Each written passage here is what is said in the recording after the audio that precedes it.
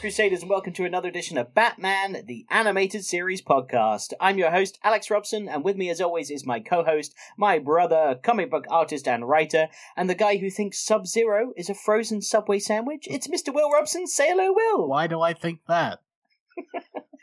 Because we're interviewing Randy today, and he wrote Sub-Zero, so I'm connecting the dots. What does that have to do with Subway sandwiches? Because it's called Sub-Zero, so it's like a frozen sandwich, Subway sandwich. Why is this so hard? Why has this gone over your head? I'm just judging you on your terrible joke, bud. That's all I'm doing. You laughed, and then you were like, I'm laughing at a joke. I laughed because it was so stupidly bad. Well, okay, let's hear your joke off the cuff then, to connect the episode today. You didn't say that off the cuff. You had it written, but I saw you reading a script. You probably worked really hard on that. I did, it took me a while. You were like, Subway sandwich Sub-Zero, because he's fat and he likes to eat sandwiches. Nailed it! He'd even eat it if it was frozen. Yeah, he's not patient. He's like, give me that frozen sandwich, suck on it like a lolly. All right, well... Sub-Zero is you when you're not getting any. Oh, what? Because it's just so cold down there? When you're feeling like a sub, not a dom. Oh, wow, you really... Yeah, okay. You're connecting that dot. I see. Okay, moving right along. Welcome to the podcast. So we got Randy Rogel on today, who is the writer of 9 episodes of Batman the Animated Series, including Two-Face Parts 1 and 2 that we just reviewed. Plus, he wrote the Batman Sub-Zero movie and so many more cartoons as well. He's also an Emmy Award-winning songwriter and an Emmy Award-winning writer as well. Chat with him about loads of stuff. We'll get to that. But first, buddy, how is the art life going for you? It's going pretty damn chill, I'm not going to lie. I've started, I'm taking a break. Sub-Zero? Oh my god. Quit while you're behind, Jesus. Yeah, you're taking a break. Yep, keep going. I'm taking a break from drawing commercial comics for now, just for the month of April, because I did a lot of work for DC and it burnt me out, and for Marvel as well. So I'm dipping my toes into other things. I'm doing some designs for a video game for a large company, and I'm having a lot of fun. It's a very different experience to drawing comics. It's kind of chill, and I'm kind of vibing with it. I'm not gonna lie. So you might have. That's the calmest response I've ever had from you about the art life. It's either like extreme high or extreme low, right? It's never been like, I'm coasting and I'm actually kind of enjoying it and it's nice and it's calm and like just enjoying the spoils. You're just chilling. It's very creatively fulfilling because I'm designing characters for this game. So I don't have to draw any like backgrounds. I don't have to do any storytelling. And I'm drawing a lot of robots, which are very easy. So I don't have to get any anatomy right. So I'm kind of just turning my brain off and I'm rewatching the original series of Pokemon as I draw it. And I've been loving it. Like, I've been working 9 to 5, but not like, when I work 9 to 5 drawing comics, it's like, I've got to fit in drawing this book into 9 to 5. I'm only drawing. But now I'm like, I'll take a little lunch break and I'll take a little, I'll so take you're the dog living for a like stroll. A normal person. I'm experiencing what it's like to actually work, like, non-freelance and for, like, a company. And, like, the other day I said, like, I'm going to visit my dad, and then it's my wife's birthday. Is that going to be a problem? They're like, no, please take the days. It's absolutely fine. I was like, oh, what? Do I have to, like, do something after? Like, it's some sort of death trap that I have to escape? So yeah, I might just give it all up and do this instead. Focus on making my own books instead of drawing books for these large companies because my quality of life is very good right now. So we'll see how it goes. That sounds perfect to me. Speaking of creative stuff, I got an email from Outbreaks today. Why don't you tell us what's going on with all the people that pledged their hard-earned money? Yes. So if you have pledged to my Kickstarter, which is fully funded. Thank you very much, everybody. I just got the funds through for it. So I've started, separating out that cash and spending it. And it's been great. Like I bought barcodes for it so that make it officially listed. Like in Planet Earth, I have like a certificate being like, this is the official barcode for your product. I was like, it's a real product now. Oh my God. And I also, what else did I buy? I paid the colorist, because he colored the first 4 pages for the Kickstarter as a preview package, so I've already sent him it.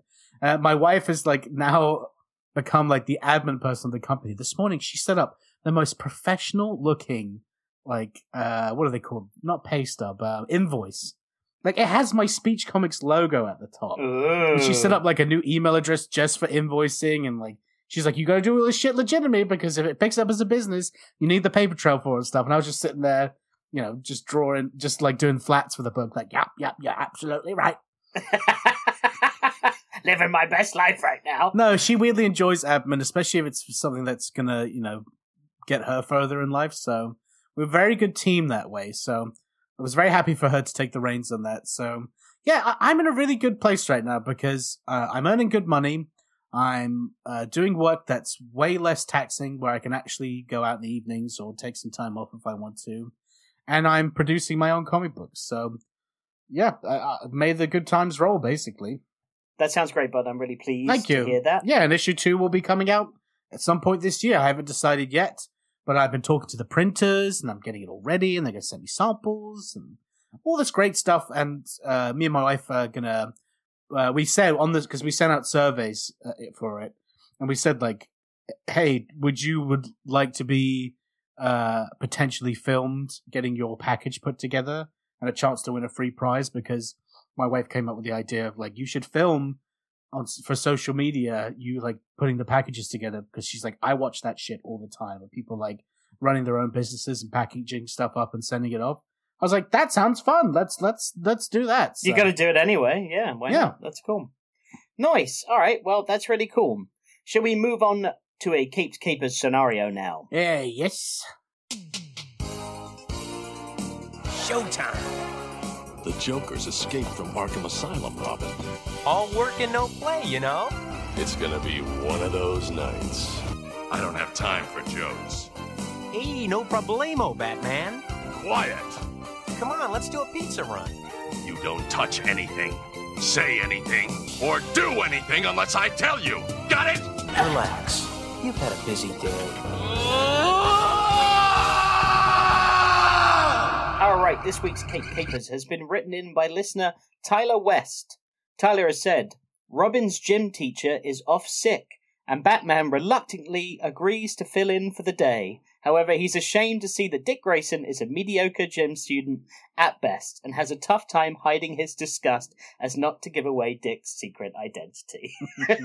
I mean, surely Bruce would be his gym teacher in the sense of at like school. Okay, not like martial arts teacher. Yeah, geez, Batman, I'm like between the like ages of 10 and 22, Batman, come on. Not like at the gym pumping iron or anything. Okay.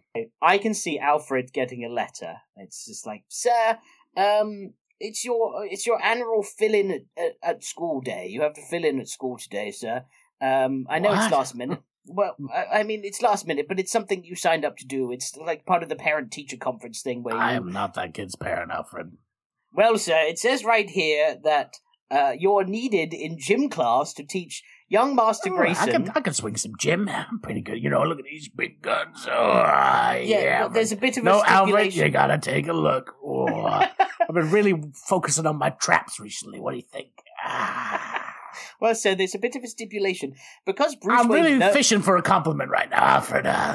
Yes, sir, you look fantastic. All right, moving on. Okay, so because Bruce Wayne knows Batman, it's actually been requested that you don't show up, but Batman shows up in your place to teach the children at school. Do you think you could maybe muster up a little bat costume and run them down? I look well swole in my costume, Bruce, Alfred, whatever your name is.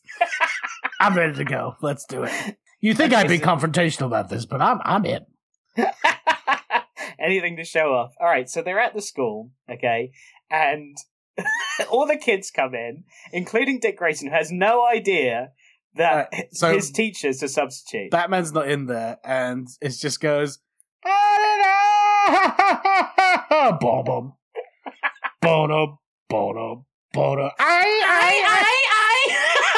and then from the rafters, Batman flies down. He's just running around with his cape out, like holding it.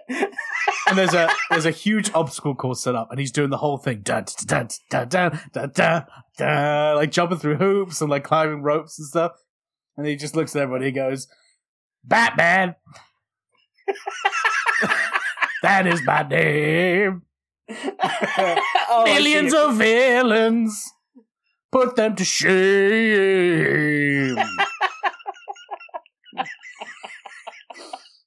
And then he does the whole song. All the kids are just like, when are we going to do gym? All right, kids. Today we're doing the Bat Obstacle Course. And the main prize today is whoever wins gets to be my new Robin.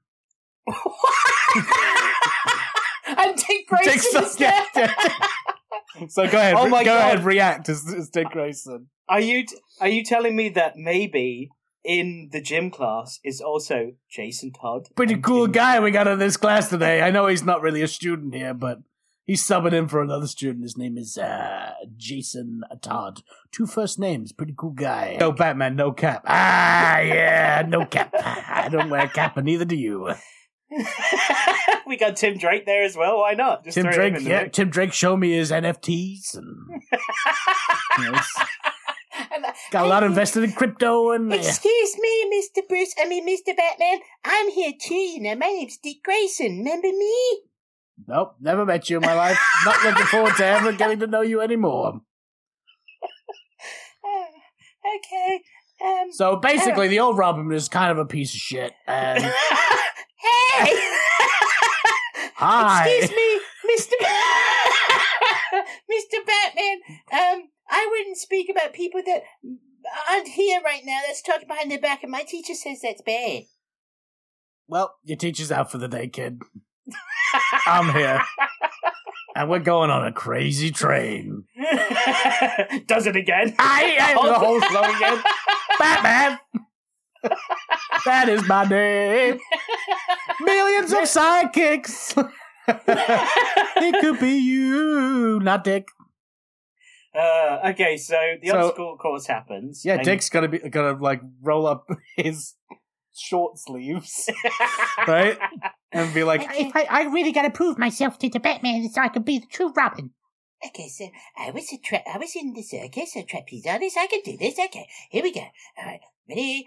3, 2, and he slips and falls flat on his face, and everyone laughs at him. Batman's like, eliminated. Jason helps him out, like, whoa, come on, kid, I help you out here, no cap. No, don't touch me. You're mean, Mr. Jason. Whoa, cap. You might be replacing me. I mean, Robin.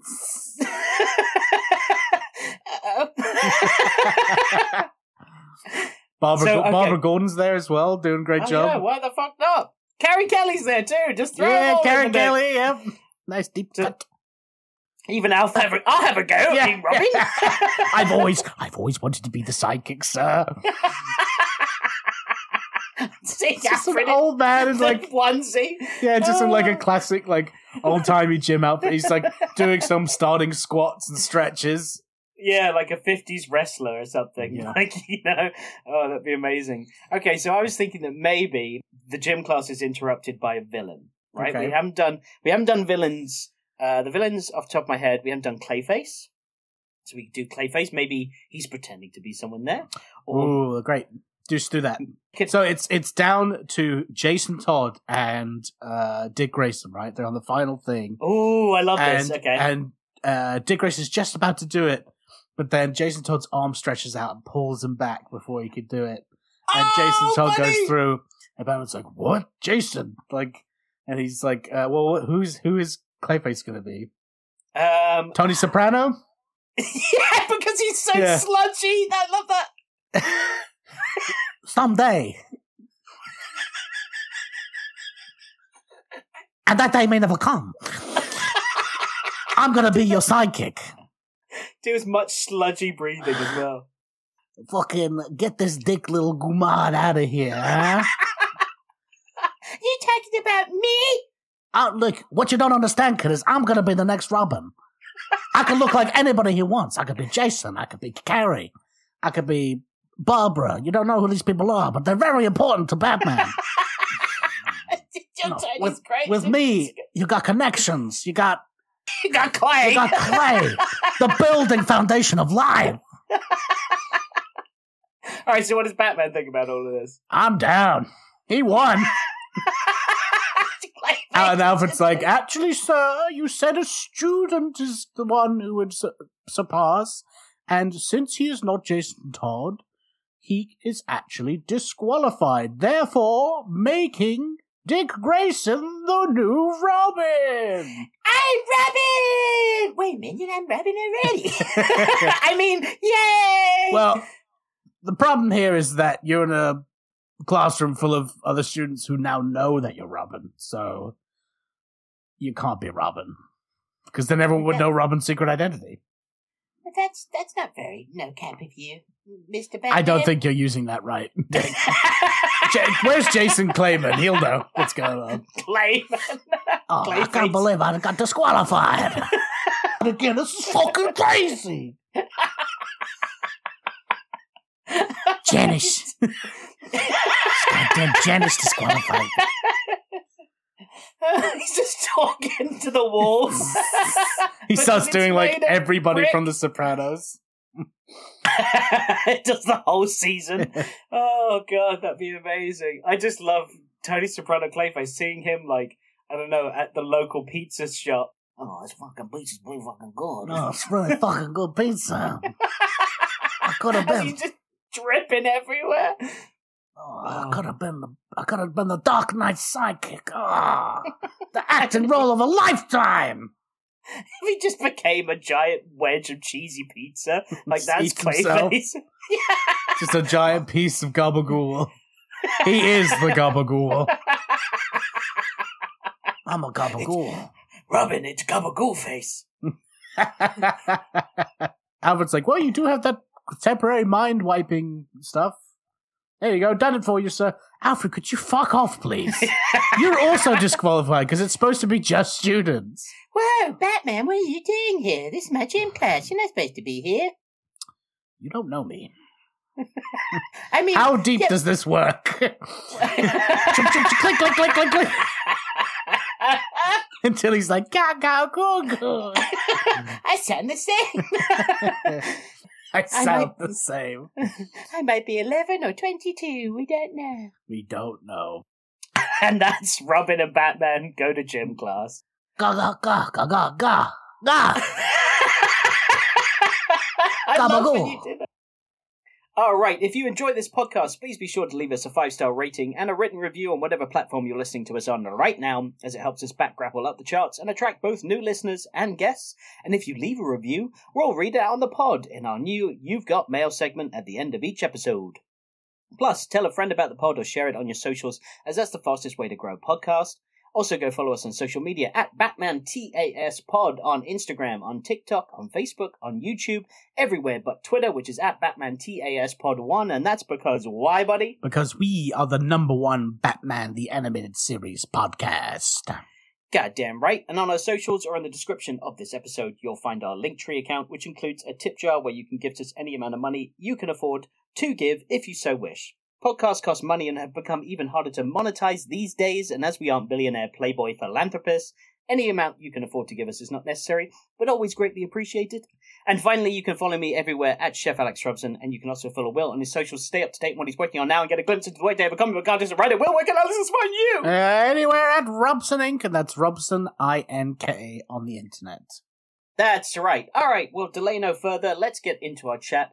Emmy award-winning writer Randy Rogel, shall we? Let's do it.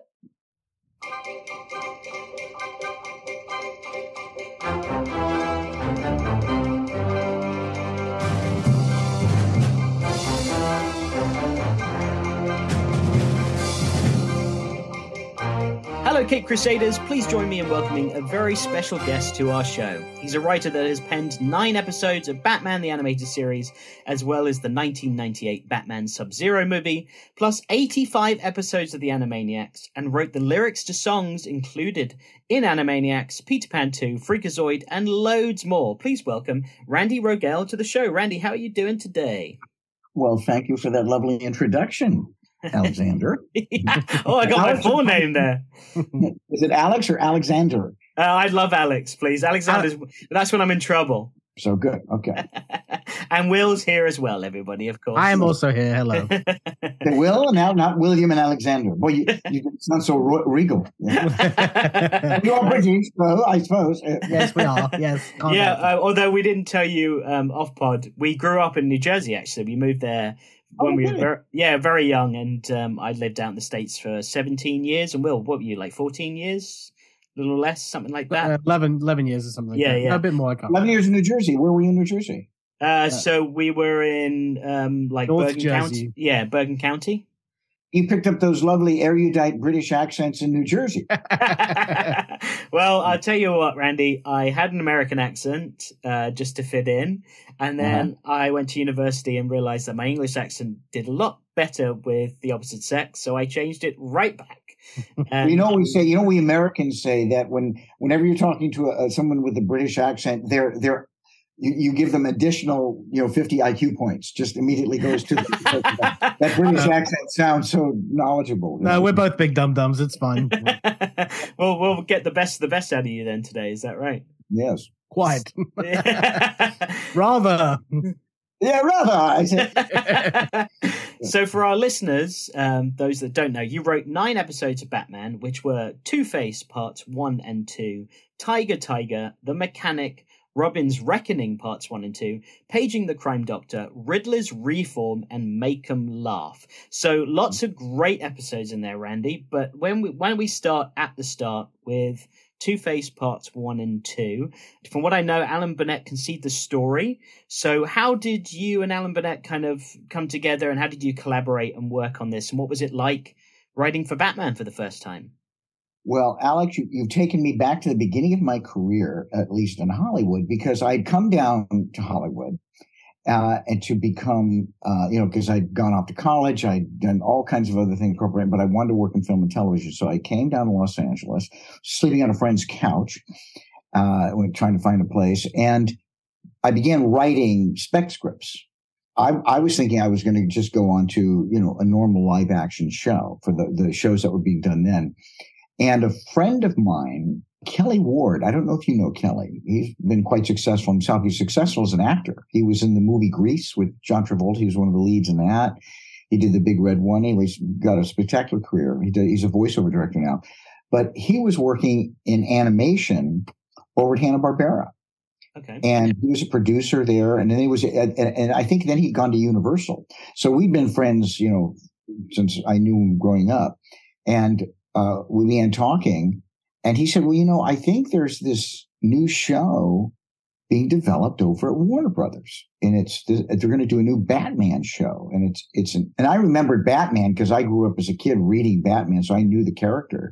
But he said, it's this animated show over at Warner Brothers. And I said, oh man, I don't know anything about animation. He said, well, no, I think they're trying to do this like, real movies. It's got kind of a dark feel. They want to give it a real feel, a real feel to it. And so he just called over to the producer over there. Her name was Barbara Simon, I remember. He said, yeah, I've got this fellow who's, good writer. He's looking interested, right? And they wouldn't even burn a stamp to send me the Bible. Do you know what a Bible is in when you were writing a show? Does that mean anything to you? Yeah, it's kind of like this is the realms you're working in, right? Like the rules to this universe. Right. We're doing the show Batman, so there's a character of Bruce Wayne and Dick Grayson and all, Commissioner Gordon, and they tell you who the characters are and kind of a story ideas they want to do. So everybody's writing the same show. Will, do you get these for like DC and stuff? I wish I got these. The amount of times I talk to my editors being like, I need to know who this character is, and then they just send me like the first Google image of this character in the Wikipedia. I'm like, that does not help. No, that's not good. What you do when you're developing a show, it's incumbent upon you as the show creator and, the story editor or the producers, you lay out what's the world. I mean, just for execs too, to look at it and say, is this the show we want to do? But once, it is, and you're moving forward, you want to bring on a writing staff. I got to say, okay, here's our major characters and here's what we're trying to do. Here's the thrust of the show, the feel of the show. So you go, oh, okay, I get it. I'm right. I'm not writing a preschool show. I'm writing an adult show, and here's the character. So they had a very nice Bible. But anyway, I had to drive over there. I picked it up and I read through it and I thought, oh yeah, well, I get this. They let you keep the Bible, or is it something you have to? Oh yeah. Oh sure. The Bible is that's for distribution. You still have it? I probably have it somewhere in one of my Oh boxes. man, that would be. I mean, if you did, I bet that's probably worth a pretty penny now. Or just really Oh, cool really? to see, because that's the. I know I have it. I have it for Animaniacs. I have it for Batman. All these shows I worked on. But as I read through it, I remember they had a sample script, and I read it, and the script had been written by Paul Dini, and I think Tom Ruger had contributed to it too, at least maybe one of the story ideas. And it was the Poison Ivy called Pretty Poison. Yeah, that was the first part. And the minute I read, Paul is just a terrific writer. In fact, I've known Paul for years. Paul and I shared an office together at Disney. So, we're pretty close friends. But at that time, I didn't even know who Paul was, but I read it and I went, oh, I totally get this, from reading that script. So I wrote a spec script, which was a really pretty cool little spec script, I remember. And I submitted it. I went in to drop it off. And everybody, it was like over at Warner Brothers Animation. And I just walked in at the right moment because there was nobody there. They'd all gone to lunch, I guess. Pretty big studio, too. And even reception wasn't there. So I just walked down to Barbara Simon's office, the producer, where I saw her name on and I went and I put my script right on her desk. What was the spec script? Can you share what the story was? It was called The Ape Man. The Ape Man. Okay. The Ape Man. Yeah, I still have it. It was a pretty cool little script, but I didn't know much about animation, so I think some of the shots I put in, they go, no, we can't do that shot. But they the story and the dialogue and all that work. But I just remember, in those days, and probably it's the same way now. You call in to, a producer and you always get the receptionist. Hi, this is Randy Rogel calling. You want to talk about the show? They go, oh, well, she's in a meeting right now. Can you leave a message and she'll call you back? And of course, you never get that call back. Right. Right. So I dropped off that script. So I knew when she came back from lunch, it would be sitting right there in front of her. Right. So then I call the next day, of course. And talking to myself, I go, yeah, it's Randy Rogel following up. And she said, okay, hold on, please. And then I hear, hold for Barbara Simon, please. I thought, oh, I'm getting through. And Barbara picks up the phone. She was a lovely woman. She picked up the phone and said, Randy. And I went, oh, my God, she knows my name. This is like a good sign. And she said, I read your script and I loved it. So I gave it to the producer who was coming on over, and he liked it, and he wants to meet you. And I thought, oh, great. And that would be Alan Burnett, who was coming over. They had two other people who were running Batman at the time. Yeah, Sean Catherine Derrick was one of them. Yeah, I knew Sean and Sean Derrick and Lauren Bryce. Sean, just a lovely, lovely, lovely woman. I really liked Sean. But I think Sean was writing a different show than Eric Radomski and Bruce Timm had in mind. Right. And theirs was much more, Sean, I think, had worked more in children's programming, was directing it towards that demographic. But I think Bruce, if you ever saw the initial sizzle reel that Bruce and Eric made, it was really a cool looking little thing and had, real dark feel to it. In fact, I think I'm right on this. Eric was, because Bruce is just a brilliant, brilliant artist and animator and character designer and all that. It was Eric, if I remember right, when we were talking, he's the guy who came up with the idea of drawing on black backgrounds. Right. Right. Okay.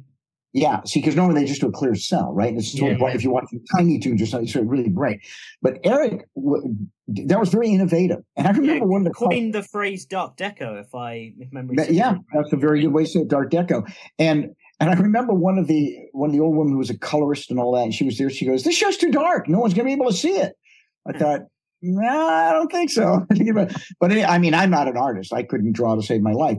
But so that's the feel that they wanted. And so Jean McCurdy, who I just saw 2 days ago over at Warner Brothers. She's retired now, but she was the president of Warner Animation at the time. And she's responsible for all of that. She guided that ship with all of us. Right. But so Jean had worked with Alan, who is a authentic genius, Alan Burnett. Really a top-notch. I mean, when he came on board, the show, as I said to you off, Bob, when you guys wrote the Two-Face episode, we saw that shift into what the show we remember suddenly became. It really changed its tone. And I give Alan credit for that, because I went over to meet Alan, and they just put him in his office. They brought him over. And so he was looking at, okay, what is this Batman? He was very respectful to what Bruce and Eric had in their initial vision. But Alan's the right, he's the one who really can bring the stories too, not just the look and feel of the show. And so I remember I went in to meet Alan, I didn't even get into his office, Alex, because, I knocked on the door, he opened up the door, and I could see there was another writer sitting across from his desk, and he goes, yes. And I go, yeah, I'm Randy Rogel. He said, oh, yeah. He said, listen, I really liked your script. Now, listen, I don't have any room for you on my staff. I've already gearing up, but I just wanted to know who you were. I said, well, good. I want you to know who I am. Right. Yeah. So I left. So then I had this idea for another script. So I wrote this other Batman episode, which was a pretty poison episode, as I recall. And excuse me, it was a Poison Ivy episode. I'm trying to think of it now. It was called Eye of the Beholder. It was either her or some other female character, but it was a really cool little script. And I brought that in and I gave it to him, and he said, oh, you didn't need to do this. He said, I had the other stuff. I said, well, I had this idea, and I thought, so I did. So then he called me that night, and it was like 11:30 at night. And he said, I'm not bothering you, am I? I go, no, Alan, you're not bothering me. He said, all right, I'm going to buy this script. And I said, oh, thank God. He says, well, I tell you what, I have a script that I want to do, but I've written the story for it. So I'm going to take the story credit, but you write the script. How's that? And it's Two-Face, who I didn't even know who that was, right? Wow. So he says, be in my office 10 o'clock tomorrow morning, right? So I show up bright and early there, and he gives me the outline. And it was a very cool little outline. And we talked about it a little bit. And then they found out I wasn't in the union. I had no, they couldn't hire me. Like, I had to join the union. But he sent me up to Barbara Simon to sign, to get a deal and all that.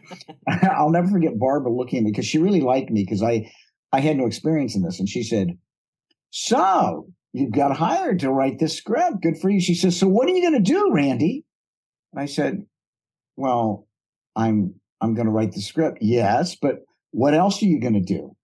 And I couldn't quite get what she was getting. I said, well, I'm going to read the thing. She goes, you're going to do Alan's outline, right? You're going to follow his outline. You're not going to go off and take it to a different place. In other words, she was saying, follow the outline the guy gave you. And I went, oh, yes, of course. Yeah. So then I wrote it, and I was able to add some nice other stuff to it. And I brought back, and Alan liked it. It went into production. Everybody was liking it. And because Two-Face, we made it a two-parter, because it's a Two-Face episode, and it was his origin. So then I went back to Alan and I said, hey, do you have an idea for the second part? And he goes, no, actually, I don't. I said, well, I do. He goes, well, what is it? So I told him. He goes, I really hate that idea. And I said, well, what was your recollection of your second part? Oh, God, Alex, I don't even remember now what I had. But I did say, well, how about this then? I had another idea. And he goes, well, now that I like. He said, I'll tell you what, how'd you like to be on my staff? And and I said, oh, that would be wonderful. So they did that. So I came on board pretty early because there were 4 story editors and just me, the writer. Everybody else was freelance, but I was a staff writer. So I was like, Alan had me hopping. I mean, I was just writing on everything with Michael Reeves, with Marty Pascal, with Paul Dini was also a story editor, and Alan. And so I was like the gang writer, writing one thing after the other. Or, you take an idea, they have them flesh it out and then send it back to them and it would go back, because when you're on a staff, people are sharing ideas. You may work on something, but then it goes to a writer who eventually writes it, but you're involved in all the story stuff. And so then the second half came out and did really well. And then, we went I was on board and I was just writing after that. So I really, Alan really kind of guided me along. And, we all have a mentor that helps us, and he was mine. That's, what a mentor as well. That's awesome. Yeah, that's incredible. And I wanted to actually ask you a couple of questions, if you can remember, from this Two-Face story, because there's a couple of scenes in it that really stand out to me. One is in the second part. I don't know if you remember, but when Grace sees him as Two-Face for the first time, he's got half a sort of handkerchief over his face with his eye. And I was wondering if that was something that was sort of inspired by the original Fly movie at all? When what, that might have been it could have been just for the, how do you say, the necessities of the animation. But whoever was added that was not my idea to add the cloth to it. Because I that wasn't enough. I mean, he would have put on a mask or done something a little bit more dramatic. But that's how I remember that happening. Do you remember who boarded that? Was it Kevin Altieri? I think it was Altieri. Yes. Yeah, so Kevin's great. So that probably was a Kevin. Kevin probably did that, and he would know that. I mean, Kevin's like an encyclopedic knowledge of all other movies and things. So it didn't surprise me. Okay. I did catch him on something though one time. I remember. I don't know if it was this episode or no, but Batman, swoops in the middle of the night, and he comes to a door, and he tried to open the door, but the little chain lock was on it, but there was nobody inside. So I said, Kevin, how did the chain get on the lock? He went, oh, you're right. He removed that. I said, someone can't leave the apartment and move the chain lock. Yeah, the chain lock means someone's inside. The other thing I was thinking of was in the first part, I'm not sure how much this was in the original books or if this was something that you guys added, or maybe if this is something that was in Alan's original story pitch. Outline, yeah. But what's interesting for Two-Face in this universe is he starts as Harvey Dent with already a problem with a potential split personality disorder. And that's something that's not really explored otherwise. It's usually the moment he gets scarred is when he suddenly has this dual personality. But this really focuses on that before he ever gets scarred on one side. And I don't know if you have any memory of any but because we wanted to make Batman real, not just very cartoony. We started exploring issues of what creates a character, because you think about it, the original Batman, especially that old 60s one when I was a kid, was very campy and there was no explanation why they're themed villains, And so we thought, how do we bring this into the real world? And there are two villains in the Batman universe that off the top of my head, I don't know if I can think of any others, that are who they are, not because it's their fault. And one would be Harvey, and the other one is Mr. Freeze, who I've written for both of those. In fact, I did a movie for Mr. Freeze called Sub-Zero.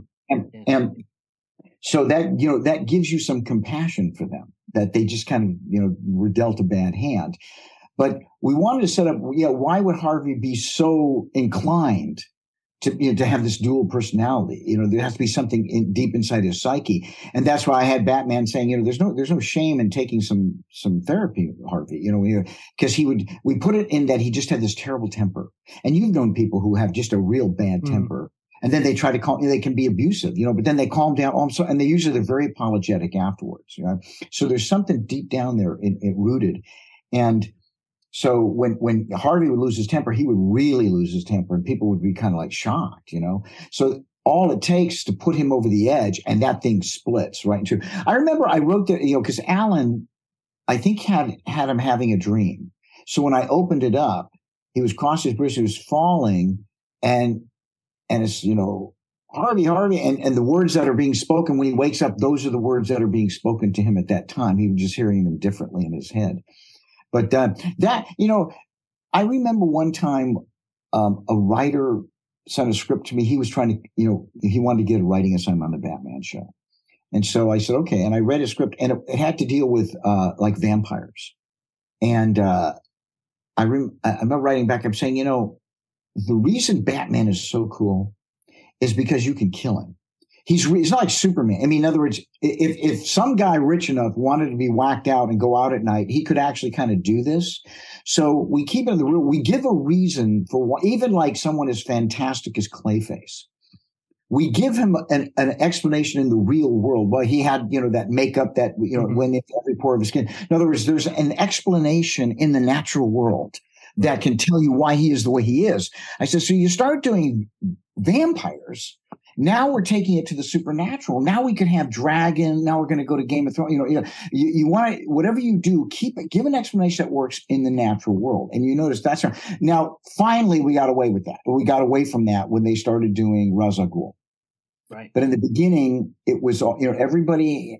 It could be real, and that's what makes it kind of cool that this could actually happen under these circumstances. Yeah, absolutely, and that's what makes Batman's Rogues Gallery the best in comics, in my opinion, is that they're just all so grounded and have a really great backstory and characterization to them. So you mentioned Sub-Zero, so let's shift gears into that now, because that is obviously the follow-up to Mask of the Phantasm, which was like the next big animated series movie. What was it like collaborating on that? Like, what was the process like? I know you worked with Boyd Kirkland on that, who was the director as well.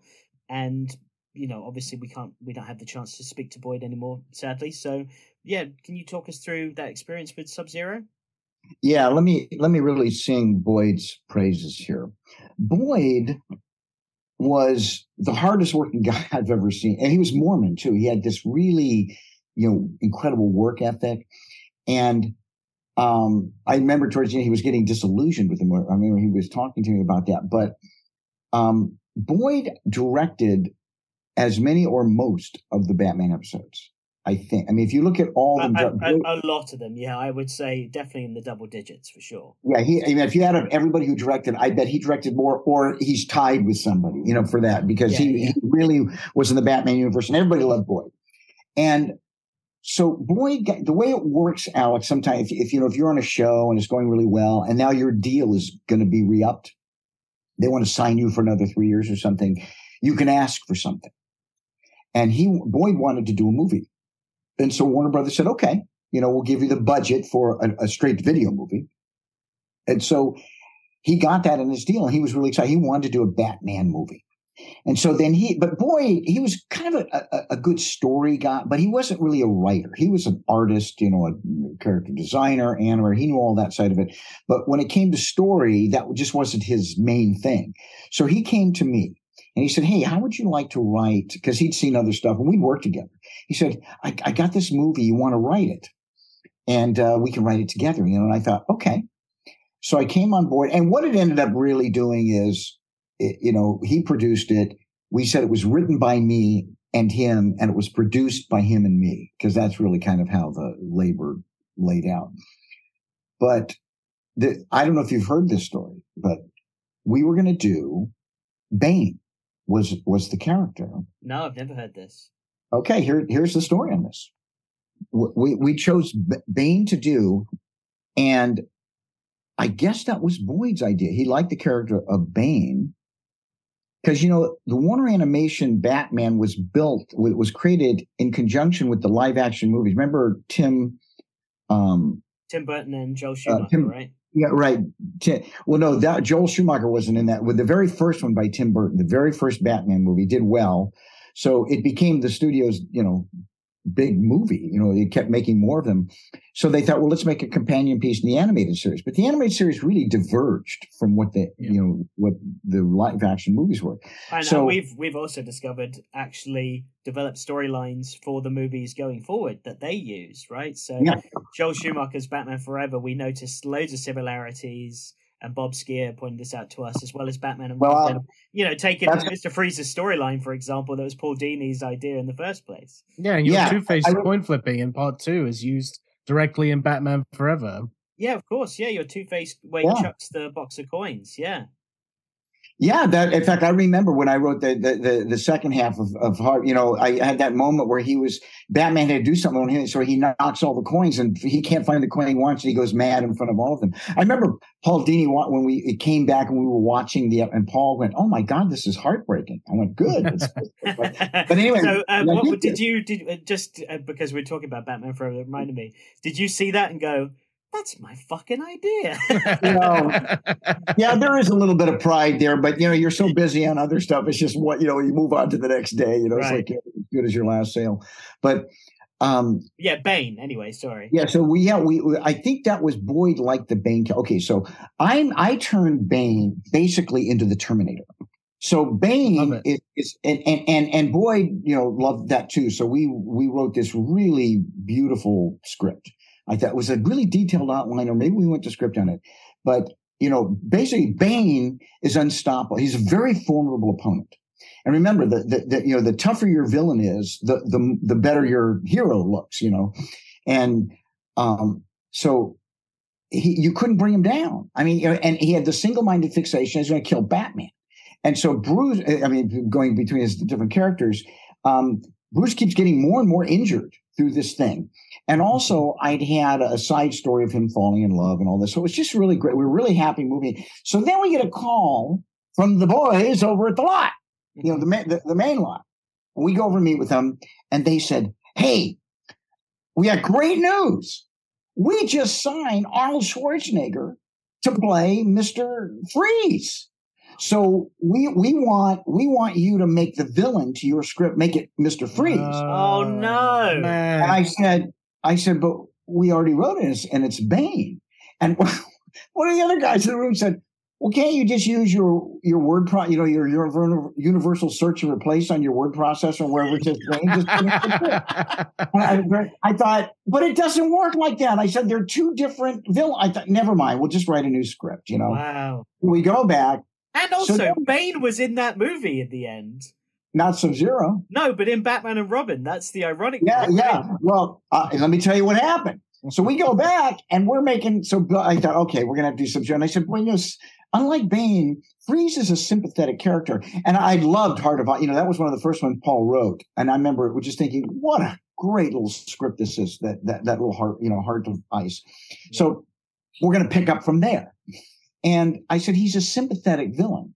So we beat out this whole story. And I said, the other thing I'd like to do is, and he totally was on board for this too, is I said, let's flesh out Robin's character more, Dick. I said, Dick and Barbara are dating at that time, but they don't know each other's alter ego. They don't know that one is Robin, one doesn't, and they don't know that she's Batgirl, right? I said, let's establish their characters more and like who's Dick about. So we have that whole story with Barbara being kidnapped by Freeze, and he's only doing it because he's trying to help his wife and all that. And it turned into a lovely little story, right? So we make it. Boyd did a brilliant job of directing it, by the way. And at that time, the animation, the CG in it, it still holds up. That scene where you go underneath the ice and you follow the bears, really cool. Well, I'll tell you, Alice, CGI was very expensive at that time. And we only had like $3.5 million to make that movie. So we had to pick and choose. And Boyd did all that picking. Boyd was completely responsible for that. But picking where we would use CGI. And then, you didn't want it to, look like two different worlds. Suddenly. So he mixed them pretty well. But it was the first time we were able to use the CGI, Anyway, the movie goes well. So we screen it on the line. It's getting all these great responses from everybody. Like, we're all happy. Okay, now I get a call from the same guys over at the lot. And we go over to meet with them. We're all, excited and giddy about our movie. And he goes, Warner Brothers are going to delay the release of your movie. Yeah, it's going to be like 10 months or a year from now. I go, but why? They said, because this new Joel Schumacher is not going well. It is not testing well. And they are really worried that they don't want there to be any confusion in the marketplace between your two movies. And I thought, but how could there be? I said, mine's animated and his is like that. Boy, mine's like that. And they go, basically, he said to me, I don't want any shit, okay? Your movie is delayed and that's all there is to it. I thought, oh, okay, because it was not going well. And he held up the video and he says, you see this? These Batman movies? This is the studio's biggest investment every 2 years.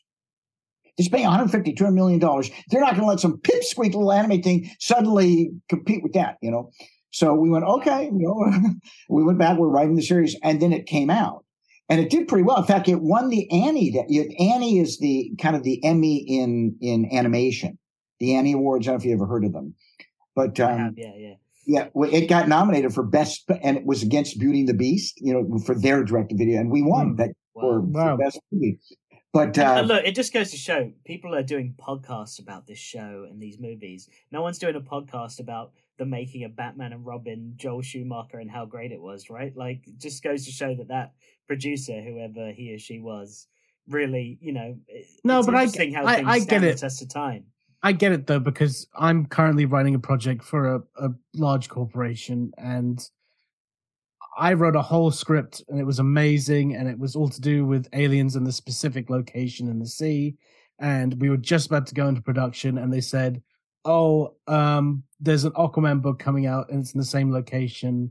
So you're going to have to change the story, and we should probably release this 2 years later now, just in case there's any similarity between it. So Will, you live the same experience. It's just, there's always a lot of really weird corporate politics, and it's people just trying to stop fires before they even happen. Probably fires that will never even happen, but that's just somebody's job. But for a creative, it's incredibly frustrating. Yeah, and these creatives, they can, they can lose their jobs if they make the wrong decision. So they're very protective. But I will say that year, that that's when Siskel and Ebert were, well, they were both gone now, I think, but they were both alive doing that. The big reviewers, right? Yeah, and so they reviewed this animated direct-to-video movie, Sub-Zero. And so we got notice from so I watched it, and they were just very kind. And what happened was, because one of them has watched the movie, and he starts it, and the other one chimes in. So it was Roger Ebert who started, and he said, what's amazing to me, he said, is that the animated movie is live action, and the live action movie is a cartoon. That's great. He went back and forth, but they gave a thumbs down to the Joel Schumacher one, but to ours, they gave a big 2 thumbs up, right? Which was kind of cool for us. And then we went to Sundance Film Festival that year, and I ran into Roger Ebert there. And so I said, hey, thanks for that lovely review. And, he said, yeah, animation's really growing up. He said, it's not just little kiddie stuff. Animation can be used to do really serious topics. And then, look at Pixar coming out. But by the way, I after we did Sub-Zero, they liked it. We wrote a sequel, which didn't get done. But what was really fun is that, and I saw this like in the opening of The Incredibles later, where they're both fighting the same criminal. And he goes, hey, I had him. She goes, no, I had him. They're arguing. And he goes, I don't need to be dealing with amateurs here. That's what Batgirl and Robin. Batgirl and Robin, right? And she goes, I wouldn't be an amateur. Then they're dating. Then they're going out to, they don't know each other. And finally they get engaged. And so Bruce says to him, well, are you going to tell her who you are? He said, because she has a right to know. See, Bruce doesn't know she's Batgirl either. Right. And he says, you could go out and get killed. I mean, before you marry her, you got to be honest with her. Let her know who you are, And so, and this was the Bane story that we brought. So the Sub-Zero 2 was going to be the Bane story that you never got to make. Yeah, that's right. Exactly. Right. And so Bane, we brought that. And so he invites Barbara over. Dick does. Someone talk to you. So she comes over to Wayne Manor.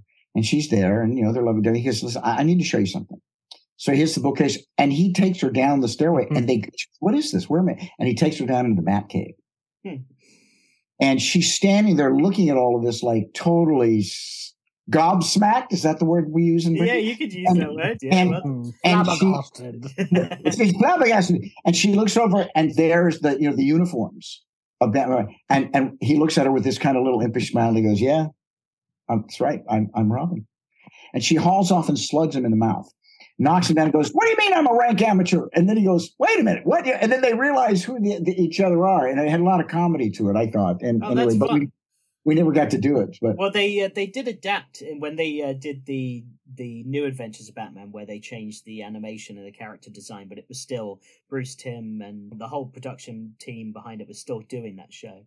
There's a scene where Bruce brings Barbara down into the Batcave to show, like, I'm Batman and and Dick's Robin, and I know that you're Batgirl. But when Barbara comes down, she hasn't said anything yet, and Alfred walks up and he's like, oh, Miss Gordon, I see you've discovered our secret. I'm sorry, yes, I am the Batman. And he tries to cover for Bruce. It's just so that reminds me that maybe they saw that and they kind of retweaked it. Well, that idea I guess was floating around for a long time, and eventually if you go long enough, all the ideas we get to sure. So you've spoken a lot about Robin, but obviously I wanted to speak to you in particular about Robin's Reckoning, the 2-parter that you did. That is just considered some of the best episodes, if not the best episodes of the show, because it's the first time that you see Robin as a character and his actual backstory, not just the sidekick that's with Batman that's in a colorful costume. You really delve into that from his circus upbringing and losing his parents and stuff. So do you have any memories of coming up with that story and your approach to telling the story of Dick Grayson and Robin? Yeah, actually that won an Emmy. Yeah, it did, yeah. In fact, I remember that. See, every year you have you work on a show, and then the next year it comes out, and then they have the Emmys. So like a year and a half after you've done it, and the studio, what they do, because I vote on the Emmys now, and the way it works is the show itself will submit their best episode, because I can't sit there and watch every episode of the season. So you get to, like, if you've done a show, you get to give me what you think is your best episode, right? And so, and everybody does that. And then I look at that, and based on that, that's how you get voted on. So the studio submitted Robin's Reckoning for the Emmy. And because I had written it, then that means I was nominated. And I remember we went and it was a primetime Emmy at the time. So we were there, and I was sitting at the table with Gene and Tom Ruger and Alan Burnett and Paul Dini Bruce Timm. And very early on, we won the Emmy. It was really kind of a magical night.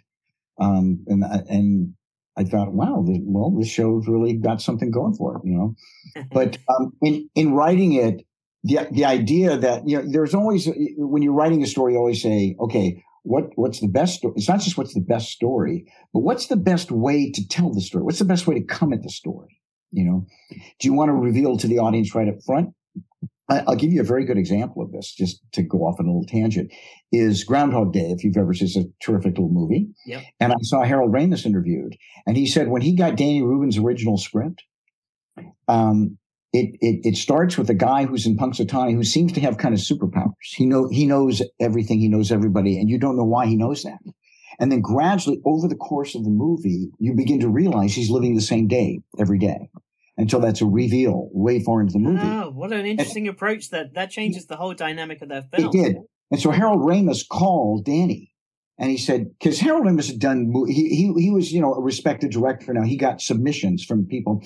So he called me and said, I just read your script. I like the idea, but Danny, why are you hiding this from the audience? Why don't you tell them right up front that this guy's living his day over and ever, and then they get to enjoy the ride, the whole movie. What you've done now is they only get to enjoy it like way far down in the movie when you do a reveal. So it comes down like, how do you want? Sometimes the best way is to tell the audience right up front, and then they're laughing the whole way through the movie because the people in the movie don't know what's going on. Or is it better to do a big reveal at the end because it's some big suspenseful movie? So that's how it was with Robin's Reckoning for me. What's the best way to tell the story? And the idea is that at the audience, we don't know, something's come up, and Bruce wants to keep Dick out of this, Robin out. And he's why? He says, no, I'll handle this one. So something's bothering Robin about this. And the more he gets into it, then we do his backstory, we find out that this is the guy that killed his parent. And Dick is like, this is the guy. I'm going to kill him, and Bruce knows that that's what he's going to do. So he tries to keep him from as long as possible. So where does that go? Where do you take that? Because you always want, what makes it, you can always make if you have a, sort of strong story, you can make a good script, but what makes it great? What goes from good to great? And what goes from good to great is when you can find some underpinning thematic elements that go deeper than just the story itself. Like in Groundhog Day, it's great where you go, oh, he's living his day over. Isn't this funny? We're having it's funny on its own. But in the end, when you find out, he looks at her and he says, I could have done this ice sculpture with my eyes closed because I know you so well. But it doesn't matter to me that tomorrow you're not going to remember this and you're going to hate me because I'm happy right now. You see, and then suddenly you brought in this very much, and it starts to snow. So with Robin's Reckoning, for me, it was when Dick finds out that's all there. He's just crazed with vengeance, and he gets to Tony Zuko, and he's going to kill him. And that's when Batman shows up just at the last moment, and he says, "You want to go down that hole? You want to become the thing you're trying to stop. You want to be." And Robin looks at him and goes, "There's no way you could possibly understand how I feel." And then there's like this big pause, and he looks and he goes, "Oh, my friend." And so it's Batman's experience that resonates with Robin. And the idea is, if you kill this guy, you will become you will become the vigilante. You will be the lawless guy, instead of what we are. That's Batman's shtick, right? Like that's the whole reason why he doesn't kill, and that's why Joker constantly wants him to do it, because he wants him to go against it. So have someone like Robin go up against it with Batman to point it out it's very powerful stuff. Yeah, Absolutely. And it's a good lesson to the kids, because back in the day when these were made, there were, when these characters were created, you had these sort of Hays codes and things, like the villain always had to get their comeuppance, stories had to have a happy ending. It was made today. If you're doing Breaking Bad, they can have the bad guy winning. So we sort of inherited this with that. So how do you make sense of it and get the right message to people, certainly to the kids? And it's just what you were saying, Will, is that, you're showing compassion and mercy and letting trusting in the system of justice and the institutions we have is civilization. And that's a good thing, rather than we all go on a killing spree and kill anybody who's done something wrong to us. So that's how we dealt with that story. That's awesome. Yeah, I mean, and that's a children's cartoon, I know, it's great. Yeah, exactly. You want to give the kids, we want to give kids good messages. Frankly, no, but this is what we say, Randy, all the time, and I know this was kind of the underlining theme of making this show, is that we're not going to write for children. We're making a show where we want to tell stories, and we're going to tell stories where we're not going to talk down to our audience because they're younger. We're going to give them the credit that they're going to get it, and we're going to tell really good stories. And that not only worked, but look, we're a product of that, right? Like, we were kids, and now we're in our 30s, and we're still like, that is some great storytelling, and we love to watch it. We love to explore it. We were a weird generation. We had action figures from RoboCop and Predator, stuff we should not have been watching at like 2 years old. Well, I'm really glad to hear you say that, because I remember I worked on another show, Animaniacs. You mentioned that, and I wrote a lot of the songs for that show, and I remember. Because my background was really sort of in the Broadway style, where a song is not only catchy but tells a story, it's clever and all that. And I remember one of the execs over at Warner Brothers looked at me and says, these songs are too hip for the room. You should be writing more like Barney. And I said, no. I said, kids are a lot smarter than you think they are, And fortunately, because Spielberg was our producer and all that, I got to keep doing what I wanted to do, because he's very smart too. And now we do concert. I've headed to Seattle this week, and we're doing a concert with these songs because they appeal. Like you say, they trust in the intelligence of kids. They get it. You don't have to talk down to them. You don't have to be condescending. Yeah. They'll grow up to be adults with expendable income, and they will go to concerts to, crave that nostalgia. Very good, Will. So the other episodes that I wanted to chat with you about, one was Riddler's Reform, which is one of my personal favorites, just because I love the depiction of the Riddler in this show. I love how they painted him as this very intelligent, almost obsessive personality. But what I love about the episode is that it's in the title, he's reformed, right? It's something where you believe he's trying to go straight and he's created these toys, but really it's this whole game. And the reason that I love this episode so much is the ending, where Batman escapes his death trap and he doesn't know, and he's literally at the top of his lungs screaming in Arkham Asylum, like, how did he do that?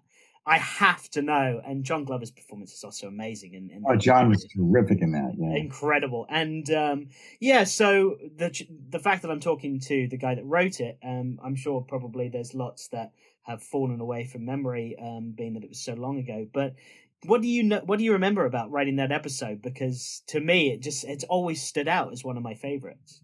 Well, Alex, I think you're really smart, because a lot of things that you just said, you got right into my head. Is again, the more formidable your opponent, and believably, the bigger an obstacle your hero, your protagonist, has to overcome. And so, like they say, who would have remembered St. George if he slayed a dragonfly? He's got to slay the dragon. Right. And so I want to make Riddler really smart. And he's obviously a narcissistic guy. You've met people like that who they really are smart, and they like to hold it over. They enjoy humiliating other people and putting them down. They've got this sort of bully aspect to them. And that's the Riddler. So I figure Riddler is probably very insecure as a kid growing up. And then so now he gets to be, someone important. I'm smarter than you are. I have a bigger IQ. And he really likes to wave that in your face. And he gets sort of this psychopathic joy out of putting people down, because he's so smart. So he gets this image of himself as some guy who's really, really smart. But Batman's pretty smart too. And so when he gets involved, Batman's able to solve his riddles, which is like, oh, okay, we'll give you a tougher one than that. But Batman doesn't enjoy this. It's like, this isn't a game for me. And I'm just going to stomp you out, basically. Right. But he can't, because the Riddler's too smart. He's being reformed. But and not for a second does Batman trust it. He goes, no. These guys, because Batman is a very smart guy. So in the end, like you say, when the Riddler goes, oh, come on, I got to know. I'm not going to tell you. Now that side of him comes out again from before, that little narcissistic guy where he gets angry and mad like a little kid, which is really what it really is, Yeah, that's true. Yeah, I love that. I just love almost the dichotomy between Bane and Riddler. How Bane is always like the absolute peak of Batman's physical prowess, and then Riddler's pretty much the peak of his intellectual prowess. And I just always loved that about both characters. So they're quite similar in that way, just completely different though. Yeah, I remember having this conversation, sort of in the writers' room from the very beginning, and it was that you know who Robert Townsend is? Mm-hmm. Robert Town. He wrote Chinatown. Yep. He's a really, really good writer back in the 60s. I don't even know if he's still alive anymore. But I saw an interview with him, and he hit it right on the nail, right on the head. Because he said, if you can find out what your lead character is afraid of, but I mean, what's he really afraid of? Deep down in his core, what is the thing he fears the most? If you can find that out, you have the makings of a pretty good character. So I asked him, what does Batman fear the most? What Bruce Wayne, Batman, what is the thing he's really afraid of? Because if he's totally invincible, big deal. Nobody can get, but if I have somebody that can really get to him, and when we argued about this, and I said, what he's really afraid of is being powerless, because he saw his parents murdered in front of him. Wow. Yeah. And that's really he cool, was unable to stop. He was powerless to stop it. And so he swore to him, we make little decisions in our heads, especially kids, that I will never be powerless again. I will never be unable to. So he studies, he does martial arts, he dedicates himself to being this, very formidable person.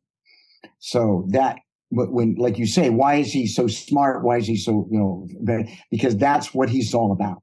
When you think of Batman the character, you think that, it's more, I want to stop the grief that I've experienced in my life.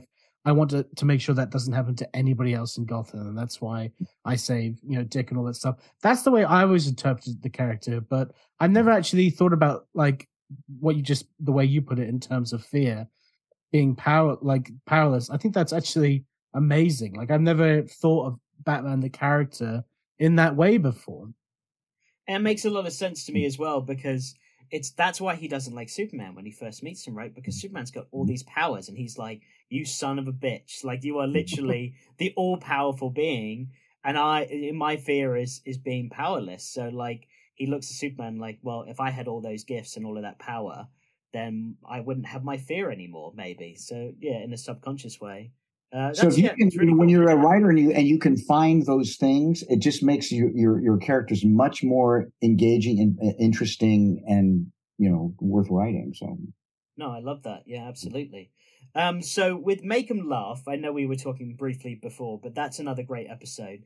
So with Make 'Em Laugh, you've got the Joker like basically brainwashing these random comedians and turning them into lame supervillains. So we've got Mighty Mum, we've got the Pack Rat, and we've got the now very famous Condiment King, who I don't know if you know appeared in the Lego Batman movie. I don't know if you knew that. Do you have any do you have any memories of creating those wacky characters? I do. They're little Animaniacs as well, aren't they? Yeah, but I have to give. I mean, I did write, but I have to give credit to Paul Dini, because we were at Alan's office, and Paul goes off on, because it's got to be something ridiculous. He goes, I am the Condiment King. And Paul came up with that. And we were laughing our asses off. Okay, that's good. So, yeah, Paul's got a great sense of humor in that idea. But then when I wrote it and then it came back, I think Paul was story editing that script. So he put Make 'Em Laugh, because he knew he'd actually seen me do the show. Right. Went, look at that. But it was a great the whole idea for that story. I think I have to give to Paul. So did you know like what you were going to do with the Joker? Because the Joker in that story steals from the Mad Hatter. So originally everyone thinks it's the Mad Hatter, and then turns out it's the Joker. And even as an adult now, I watch that and I'm like, that's really clever. Because I remember being a kid and being like, oh, it's not the Mad Hatter, it's the Joker, and like being all surprised by that. So I love that whole story. I think that's great. Well, it was a funny one. And the idea that the Joker, he prides himself on being this very funny guy, and he tubes, he can't do stand up, idea. I mean, it's like, you better laugh at me. Yeah, exactly. Yeah, it's life and death. Yeah. Do you have any memorabilia from the show? Do you have anything that you still have out on display, or things that you've kept? I have. Let's see. I have. Oh, it's our favorite segment of the show, Will. It is, yeah. Oh, shit, there's probably, the Emmy. An Emmy. That's probably the best one, I'd say. That's actually. And then I have. Let's see. I have a ton of stuff. I have. Just casually chucking your Emmy This around. is actually. I should hang this. This was one of the carousels they gave us. Oh, wow. When I co-wrote and co-produced Sub-Zero, one of the things the studio gave, they let Boyd and I have original cells.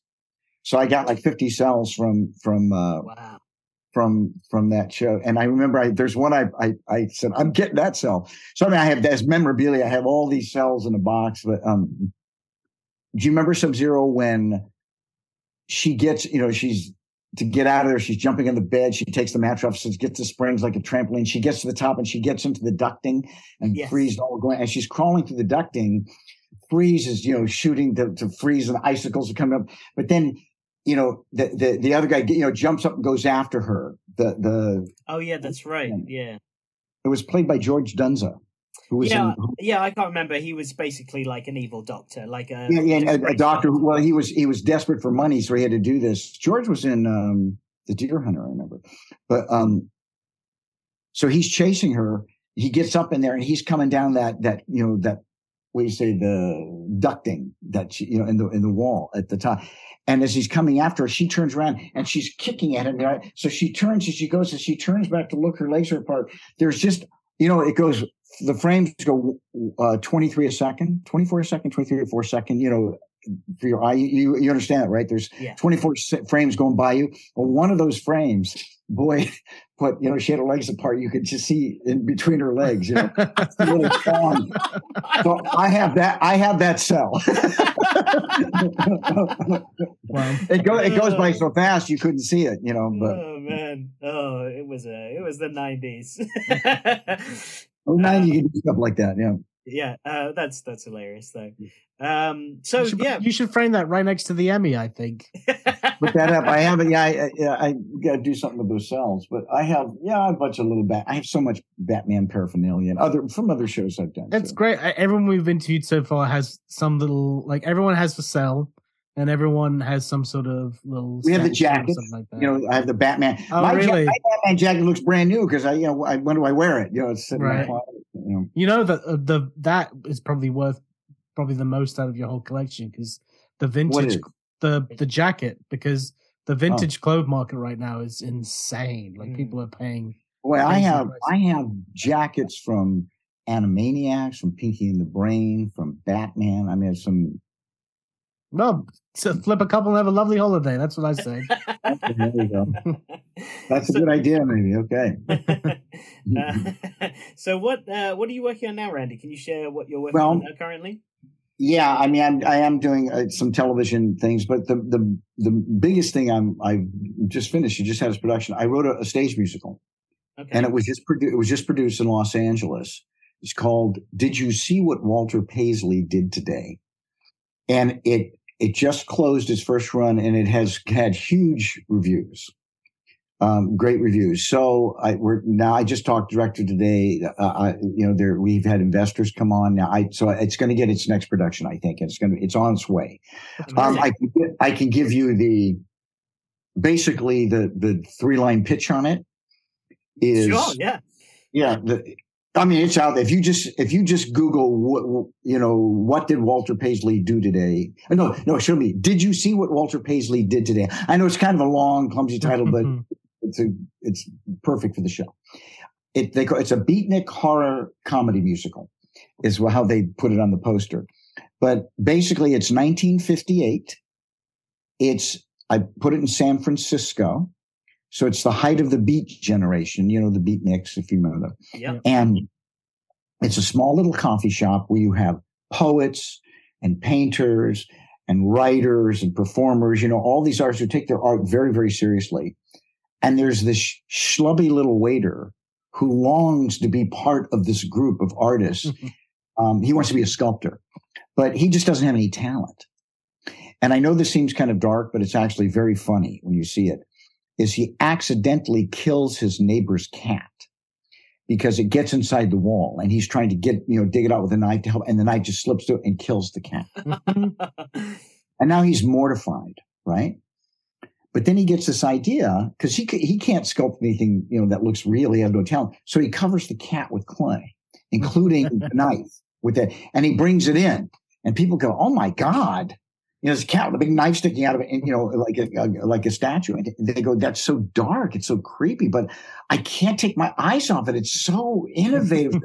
They say, we'll do another one. He goes, another one? Well, so now he starts looking for roadkill, right? He's picking at animals that get run over by cars. And so then he starts killing animals and then he graduates to people. Yeah. Wow. So that's the setup for the musical. That's brilliant. I love it. Yeah, that's really cool. That sounds like good fun. Yeah, that's great. So, as you said, it's due for its second run. So, anybody, I assume it's showing in LA. Yeah. Yeah, it just finished in LA, so it's premature. I know we've had some investors. It's premature, but well, if you look up Google, you'll see it. It's all there. That sounds great. Yeah. And then I do some work for another studio called Big Bad Boo. We had some, 1001 Nights is a series I write for, and so other little projects that I write for television. Awesome. And where can our listeners find you online if you want to direct them anywhere to your socials? Yeah, socials. Or is there a website or anything like that? Yeah, it's usually just my name, Randy Rogel. Yeah, and you can just Google it, and all of that comes up. Okay, great. Now the other thing that's how I found you. So okay. The other thing that I've been doing quite a bit now is we created this show with all those songs I wrote for Animaniacs. Rob Paulson, who does the voice of Yakko, he's Pinky and Pinky in the Brain. He's Mad Max. He's two of the Ninja Turtles. He's just a top-notch voiceover talent, and incredibly talented, and one of the nicest guys you ever meet. So he does these cons all over the world, all the time. Guy's probably on the road, 50 weeks out of the year. I mean, right. And so he told me, he said, hey, Randy, wherever I go, people always ask me to sing your songs. And I thought, oh, well, that's nice, So then he has this podcast he does, like yours, called Talkin' Tunes, where he interviews everybody in the animation industry because he knows everybody. And they asked him to do a live. I live very close to the Warner Brothers and Universal Studios, all up. I'm in Toluca Lake area of Los Angeles. And so they asked him to do a live one. So he did up at Universal with Maurice LaMarche, who's the brain. And Maurice is, he does half the voices on Futurama. He's done so many voices on The Simpsons. He was the voice of the king in the movie Frozen. He's the official spokesman for Lexus. He's Yosemite Sam. He took that when Mel Blanc died. I mean, he's just an incredible, and he's the brain. So they're pinking the brain. They did the show up at Universal, sold it out. So he says, well, they want me to do another one. He says, why don't you just come up? We'll sit at the piano and we'll wing it. So I did. It's a few minutes from here. So we go and we sold it out. So then we did it again. We sold it out again. And so we started doing it again. So his agent said, I think this is a show. I thought, well, we have to get Warner Brothers permission. And then we had to get Steven Spielberg's permission. But we did. And now we have this concert series where it's me and Rob and Mo, or we'll bring Tress MacNeille. We bring Jess Harnell, because they play Dot and he plays Wacko. And they do, and so cool. Tress does so much. Tress is probably the most successful female voice artist in history now. All the Simpsons. She had 500 episodes of The Simpsons. She's a regular on Futurama and every other. She was Dot in Animaniacs. She was with the lead in Tiny Toons. So when we come, we have some really powerful people. In fact, we're booked in Seattle this weekend, and Maurice at first wasn't going to make it, so we were bringing Nancy Cartwright. Nancy is Bart Simpson, but she was also Mindy in Mindy and Buttons on Animaniacs. But Nancy's got a flu right now, so we thought, okay, don't go. So Maurice is going to go this weekend, but Nancy will go there. So when we go, we have quite a cool show. Quite a cast, and they break into these voices that are so hysterical. We do all the song, we tell the funny stories. So they booked. I think we've got like 25 to 30 concerts between now and the end of and a year from now. So that keeps us hopping. But we just got back from New York week before last. We did a show there at the Patchogue Theater. And right after this, I did look at our schedule, but that's a real fun thing to do. We're gonna have to come to London next because that sounds like it would be perfect in London too because you're English speaking and it would be a great show for that. Yeah, sounds really a fun show. Sounds totally insane-y. Totally insane. And also what I'll do, it's called Animaniacs in Concert. And that we actually have a website. You go animaniacslive.com or animaniacsinconcert.com. It takes you, and it shows you where we're going to be next. But one of the things we do in the show too is say, well, you want to hear a song that Steven Spielberg killed? Or do you want to hear a song that the network wouldn't do? Or you want to hear the original? Most people want to hear that. Yeah, I say, you want to hear the original lyrics that before they made me cut them? So we can tell them all the inside of stuff, and then plus, all this, when Rob stands, and all of a sudden up on the screen comes Yakko's. It's a song I wrote with all the countries of the world, where he goes, United States. That's the one. That's the big one, right? Yeah, and Rob's standing on stage. This whole thing is on a projector with the orchestra playing behind, playing it, and he's singing it live to picture. So he can't make a mistake because the cartoon keeps going, And he does that live to picture, and everybody's just like, "Oh my God!" It's pretty cool. That's amazing. Yeah, everyone go check that out. That's listening. I'll even include that link in the description below of this episode as well, so you can check that out. That sounds really great, and a big time nostalgia trip for loads of people. So that sounds like an awesome. Yeah, show. and Animaniacs has been rebooted. Steven Spielberg is producing it. It's the third season just dropped at Hulu. So it now not just your generation, but the new generation have all been introduced to Animaniacs as well. Yeah, it's awesome. It just goes to show that the 90s had the best stuff. That's for really damn did. sure. Yeah. Well, Randy, thank you so much for coming on, man. It's been an absolute pleasure to talk to you. I've loved learning about stuff that I never knew before, like the Bane movie instead of Mr. Freeze. That's amazing. And also just discovering inadvertently what Batman's true fear is and what drives him. I think that's being powerless is really cool and something that now I'm going to always kind of think about when I think about that character. So that's amazing. Randy, thank you. My pleasure, Alex. You too, Will, and good luck with your podcast. You probably should have Alan Burnett on because Alan's the Godfather. Yeah, he sits over everybody else, and so Batman. If you love the Batman series, that's his vision, and certainly from the story side, and Bruce and Eric from the visual side. Absolutely. Hopefully one day. Well, that was fun. Who's for Chinese?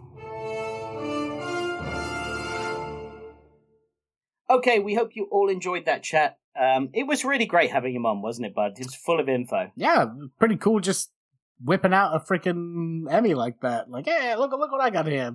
Yeah, and also for Batman as well. He won that for Robin's Reckoning and also for all the Animaniacs songs. I know, we're Crazy. just being like, oh, do you have anything from the show? It's like, I have an Emmy. It's like, all right, well, go fuck yourself then. Yeah. Usually we see, like, I don't know, some action figures or some animation cells, and he's like, I got a fucking Emmy, baby. Now, there's some really cool stuff that I just want to chat with you again as a highlight from our chat. Bane being the main villain of Sub-Zero was such a cool story to know and to discover and find out, because can you imagine how different that would have been? And like the fact that he wanted to make him like the Terminator, in this unstoppable force. Yeah, it really sounded great and just classic like Hollywood meddling, right? So many people's jobs in this business are to avoid conflicts that will potentially never happen, and it's a headache. I know. And then after they changed it to Mr. Freeze, because of Arnold Schwarzenegger, who now I've just realised was the Terminator, so they were trying to make Bane the Terminator, and the actual Terminator ruined it in some form or fashion. But anyway, they changed it to Mr. Freeze, and then they're like, yeah, so you're going to have to hold that now because Batman and Robin isn't performing well, and we don't want people to get confused. Even though one's an animation and one's live action. So stupid. So, that was crazy. Luckily, that has gone away a little bit, where people... Remember, it used to be like, oh, Batman can't be on a television show because people will get confused. Do you remember that? Yeah. Now that's not a thing anymore, right? Thank God that's not a thing anymore. Now we're getting multiple Batman in movies and TV shows. Yeah, now they're like, here's 25 Batman all at once. Here's a Lego Batman. Eat it up, give me your money! Of course, winning an Emmy for Robin's Reckoning, that's crazy. What an experience to actually win an Emmy for those 2 episodes, and rightfully so. Those are some great episodes. I can't wait to get to review those. Make Him Laugh, I thought that was really cool, how he got that title from Singing in the Rain, and his performance there, that was cool. And the final one here is that we were both completely kind of caught off guard in how amazing his description of finding a character's greatest fear. So already I'm thinking, as he's saying that, okay, he's going to say his greatest fear is guns, or it's going to be bats, or bats, or no child, goes to harm or something like that. No, like what I said, like his tragedy he doesn't want to repeat for anybody else in Gotham, basically. Yeah, and then to pull out Batman's greatest fear is being powerless. I was like, whoa, that's one I've never heard before. And then as he kept on explaining it, it just made so much sense. Like, Chef's Kiss, that's some good shit right there. I love that.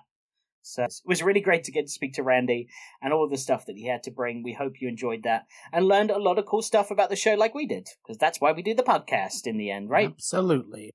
All right. We've only got one game to play for this, as we can't do our other games as we haven't reviewed an episode. But are you ready for Ace the Bat Sound? I am.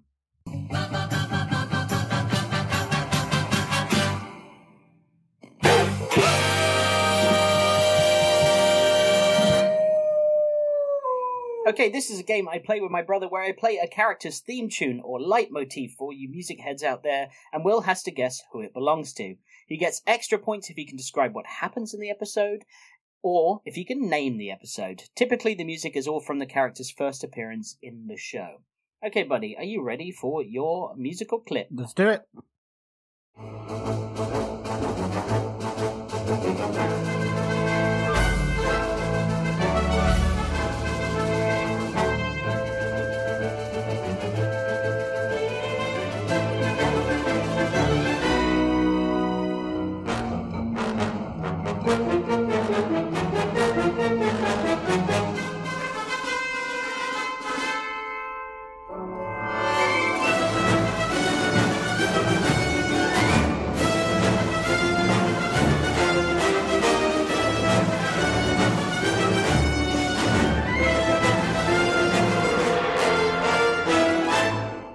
All right, any guesses? I only recognize this song from you all the time back today going... It's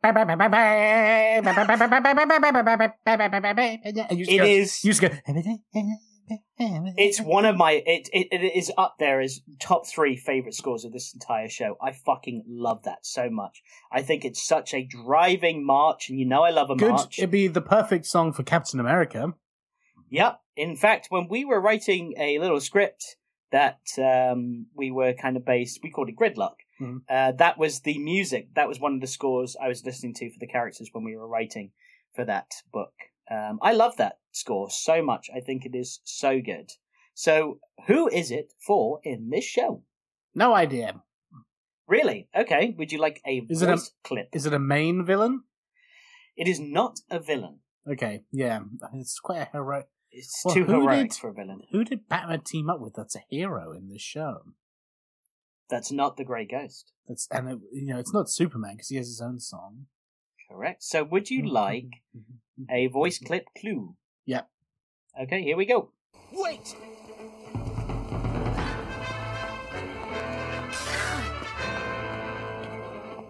A girl? Oh, is it Batgirl's theme? There you go. There it is. It's Nice. Batgirl's theme. It's so good. I love it so much. Correct. All right. Yes, you are right. It's Batgirl's theme. Can you tell me what happens in the episode? Batgirl comes around. She's like, "Hey guys, I'm Batgirl," and they're like, "Who's this?" And she's like, "I just said." Is Clayface the villain? No, but it is a face villain. Two-Face. Correct. Yes. Mr. Face. First two. That's confusing.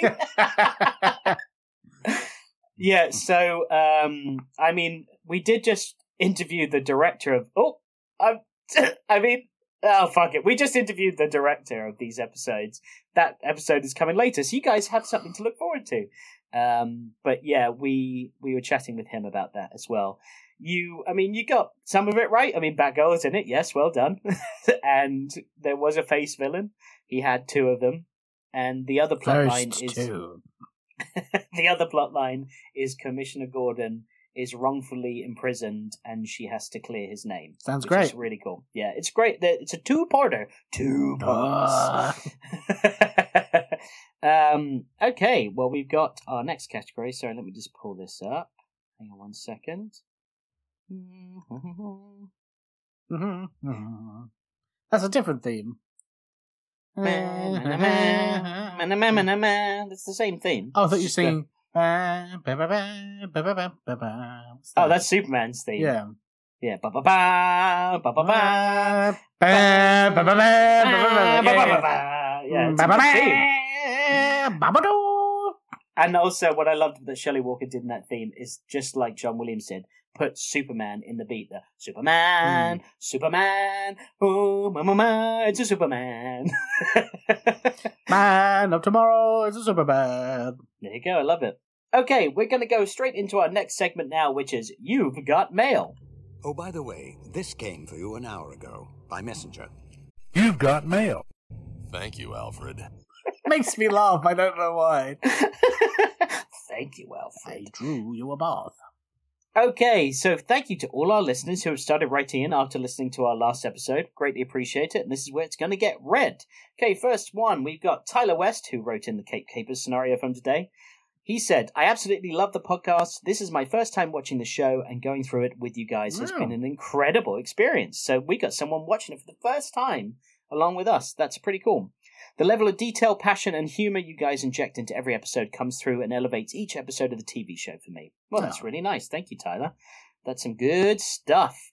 I'm very jealous that someone's watching this for the first time, Mike. Are you, though? Because then it would have never been a part of your childhood. That's true, yeah, and the nostalgia wouldn't be there, would it? Yeah, that's true. Yeah, maybe I'm not. You're right. Don't be jealous. Yeah. This show defines a lot about who you are, so... It does. Shut the fuck up. That's all I'm going to say. You're literally wearing a Batman the Animated Series t-shirt right now, and you spent the last hour trying to make it look like your background on Zoom is the Batcave, so there you go. Which would have been awesome, and I'm getting a green screen so it can look like I'm sitting in the Animated Series Batcave. On our audio-only podcast, we can really enjoy it. It's such like a stupid thing you're doing, it's just for you. It is just for me, you're right. It is just so I can sit here and be like, I'm in the Batcave. I mean, I've got a Michael Keaton mask in my garage. I could start wearing that while we podcast. Your beard just sticking out of it. Oh, God, that's amazing. All right, next listener is Gary141, who wrote this on Apple Podcasts. 5-star review as well. This is by far the funniest episode yet. Speaking about the last episode, you guys are so good at the accents, especially Will's Russian accent. All of them had me in stitches on my way back from work. Oh, well, that's nice. Great.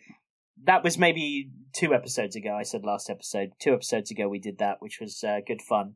With what we did, Mad Hagrid instead of Mad Hatter. I don't know about that. Yeah. Then we got Anton on Spotify. Love the episode review. Also, for my review, initially I wanted to write in whilst listening, sometimes because Cape Capers is always so funny, but Spotify only allows 200 words for reviews. Oh, okay. Well, that's good to know, and thank you for writing in anyway, Anton. And then we've got Macho Garth 68884 on YouTube. Found you guys. Yeah, Macho Garth 1688 on YouTube. Found you guys on TikTok. Love it. I put that in there just to say that TikTok is doing its thing and it's working, which is great. Find us new listeners. Then we got Red Hood on TikTok, the actual Red Hood. Oh, Jason, what's up? I got a cap now. It's a helmet. Red Hood on TikTok said, "Great. Now I'm going to have to go listen to your whole podcast because the amount of guests you have on from the animated series is something I just need to listen to." I'm so sorry, Red Hood. Sorry to inconvenience you with great content. That's right. And we've got listener Liam Spence. Hi, I just want to give you a quick message and say I am loving the content. Cool. Thank you, Liam. Really appreciate that. He said, it's great to see some relatable people talking about the things I personally love. Keep up the great work. Well, that's really nice. And then finally, I got a negative one, bud, because you got to take the good with the bad, right? So I figured I'd throw in a negative one and we can shit on this person. Okay, so this was on TikTok. Won't say who it was. On one of our videos. When I pointed out that Bruce saying, better marry her soon, Harv, or I'll steal away from you is a pretty fucked up thing to say to your friend, this person took it very seriously and replied with, anyone who thinks that's a bad thing to say to your friend has clearly never had guy friends. I mean, busted. I clearly have never had a male friend in my life, and I don't know how to communicate with the same sex because I'm a weirdo. It was also just a joke. Like, I clearly understood that it was just an old school style joke that completely innocent, but to make it funnier, you talk about an orgy and things going on, which did make it funny. I watched your TikTok version of that, and my favorite is Grace when she goes, "I'm in," and then Harvey turns around like, "What did you say, Grace?" Yeah, if you guys haven't yet, go check us out on TikTok. I will praise you for the very funny little clips from the show that he edits together, and he makes it sometimes look like characters from the show are saying all lines of jokes and stuff, and it's very well edited and very funny. And I always look forward to when a new one comes out. Though that's nice. I'm always disappointed when it's like a serious one. I'm like, yeah, I want the funny ones. Yeah, well, you got to have both, right? Because I mean, yeah, it's a good balance for people. All right, let's get into our final category of the day, which is what you're doing with your life. Buddy, what are you watching, reading, listening to, thinking about, putting in all of your holes? What fills your holes? Specifically your ears and your eyes. So I was taken back, but I'm talking about my holes in a podcast. Them holes. What am I doing? Like I said, as I work, I've been having Pokemon on for no reason at all, just because Gotta catch them all, baby. Gotta catch them all, baby. Oh my god, the poker app is dope though. When that bass line comes in, the boom boom boom boom boom boom boom boom boom boom boom boom boom. I like when he goes Wartortle. Anyway, yeah, I've been enjoying that show. It's so funny seeing stuff that's like so not PC in that show, like Brock, like just like craving over women and all this other stuff. But I also thought that there was something that was quite progressive in the show, is that Jesse from Team Rocket, like he dresses up as a woman all the time, you know? And I feel like if that happened in a modern day cartoon today, the right-wing media would be like, you need to ban this show because it's supporting like drag queens and cross-dressing, all this other stuff. And trans, yeah. And like this is from like 98 and like, you know, no one gave a shit. Yeah, that's a good point. Well, I mean, even Bugs Bunny dressed up as in women clothing. You know what? Yeah, but I guess it's because he's a cartoon bunny and not like a human man. That's a good point. Right? Good point, yeah. That's yeah, so yeah, I've been enjoying that show. And what else I've been doing? Watching still a bunch of videos on YouTube by the Rad Brad, playing the DLC for Resident Evil 4 and Resident Evil 7. I've been still, ever since Resident Evil 4 came out and I did Outbreaks, I've been still on a zombie kick and absorbing loads of zombie media and watching Mando, watching Ted Lasso, Did watching you finish Barry. Mando today? Literally, Mando final episode came out today. No, I'm going to watch it with supper. Oh, okay. So I won't spoil that in what I'm watching. I only watched the episode previously, the previous episode last night, but obviously already spoiled for me that certain character came back in it, which I was like, oh god, internet, just calm down, let people enjoy stuff in their own time. But the best show I'm watching on TV right now is Succession. Oh my god, that show is just so good. It's like drinking a really fucking good glass of wine. And as it aerates, you know, you've just opened the bottle, but the first sip, you're like, oh yeah. And then as like an hour passes, you're like, oh, it's just getting better and better. Just can't say. I gotta watch this show. Every time you talk about this on the show, I need to just, you know what, tonight, I might just put it on. But it may not, look, it may not be for you. Me and my wife like realized, because, you know, my other favorite show is Mad Men. I was like, why do I love these two shows? And I said to my wife, like, do you know what I like in the show? I like business drama. I was like, I love like people in the office and it's like, we just lost this account, or like we just did, and then people are like, oh my god. I love shit like that. That's so weird. But I told you, because I've always had the fantasy, I really fantasized about the office life because I guess it's because our father went and did it in New York City and in London. I've always fantasized about putting a suit on in the morning and traveling into a city and going to work and working for an office and making big decisions for a corporation. Something about that is very appealing to me. I don't know why. That's so interesting. Yeah, because I wouldn't have painted you as that person. I mean, I even friggin' did that. You know what I mean? I know, but you didn't wear a full-on suit, No, but I did all the other things. Yeah, I know. But you worked at a trendy marketing place. So. Okay, so not like Office Space. It's like no. I hate Mondays, right, Jeff? Yeah. No, fuck that. Oh, buddy, I need to tell you. That reminds me. Today I'm walking the dog, and I see this little kid, probably 12, 13, wearing a shirt that says "Sarcasm?" ? Oh, no. Me ? I don't think so. And I was like, I thought about this for a good 10 minutes whilst on my walk, being like, now, did his parents buy that because he's a sarcastic little cunt? And they're like, haha, this is you. Or did he buy that thinking this is funny because I'm sarcastic and he just looks like a right bell end? Either way, he looks like a dick. This is a pet peeve of mine. Anybody that has sayings on their wall, on their shirts, on their coffee mugs, any sayings at all, any quotes or phrases, anywhere. Don't talk to me until I've had my coffee. But yeah, shirts that are a quip. I probably won't like you in real life because I just think that is just one of the worst things in the world. Because all you're saying to me is I'm just it's all that's it's just for them, but I have to experience it. It's like smelling someone's fart. It's like, fuck's sake, you're the only one that's gonna semi enjoy that, aren't you? It stinks. Right. Yeah.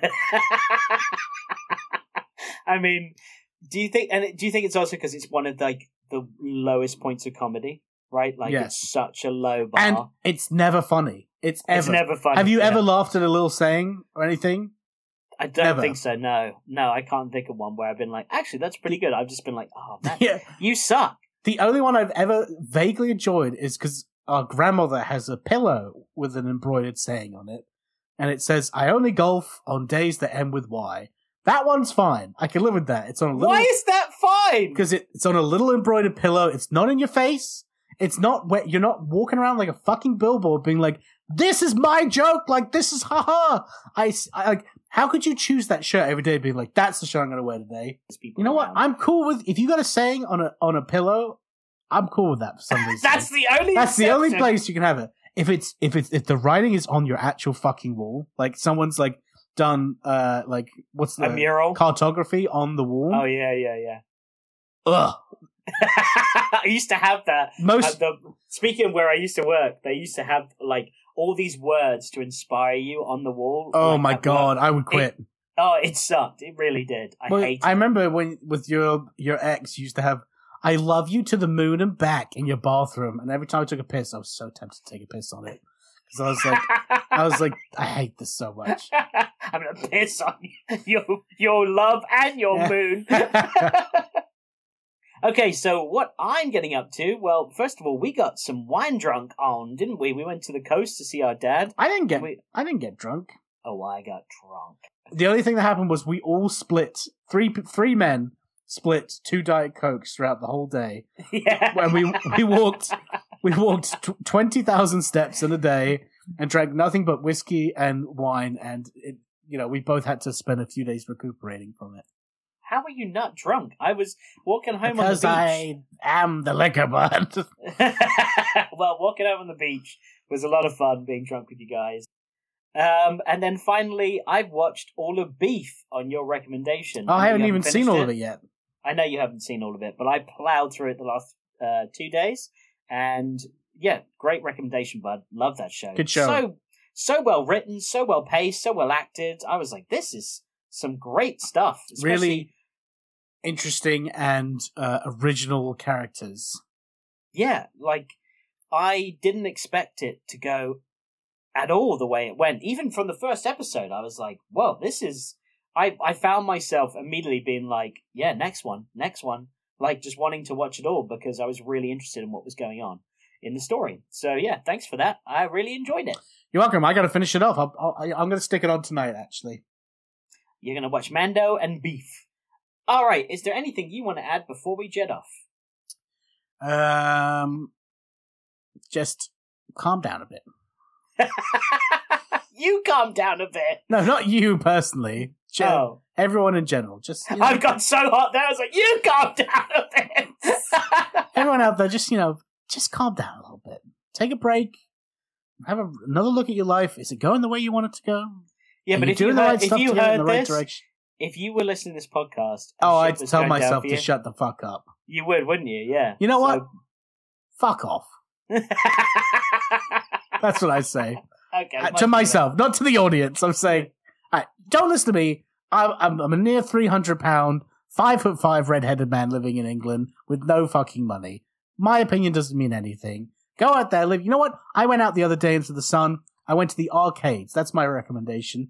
Get yourself into like an old school arcade, play some skee ball, play the crane machine, and like get back into nostalgia. And if you have a significant other, it's a great place for a little date. And pretty cheap. I spent 20 quid, £10 each, and we were there for like an hour and a half, and we had a great time. That sounds nice. All right, well, another words of wisdom from you. It's starting to be that. At the end of each episode, you have a little words of wisdom from Wobbs. Wobby's words of wisdom. Hey, Wobby's words of wisdom wizards. Okay, well, thank you to Randy for coming on the show today. Greatly appreciate chatting with you and going through all of that stuff, and hope you guys enjoyed it as well. And if you want to contact us to ask us any questions or to write in your Cape Caper scenario, you can do that by emailing batmantaspod@gmail.com. Guess who answers them? Me, because Will would never do that. Nope. Or you can reach us at batmantaspod on socials, and please remember to leave us a review on whatever platform you're listening to us on right now. Well, that's all the time we've got for this week. Join us next time where we'll continue talking all things Batman, the animated series. Until then, I've been Alex Robson. And I've been Alex Robson's younger brother, William Robson. And remember that we are vengeance, we are the night, we are a podcast. Toodle pip.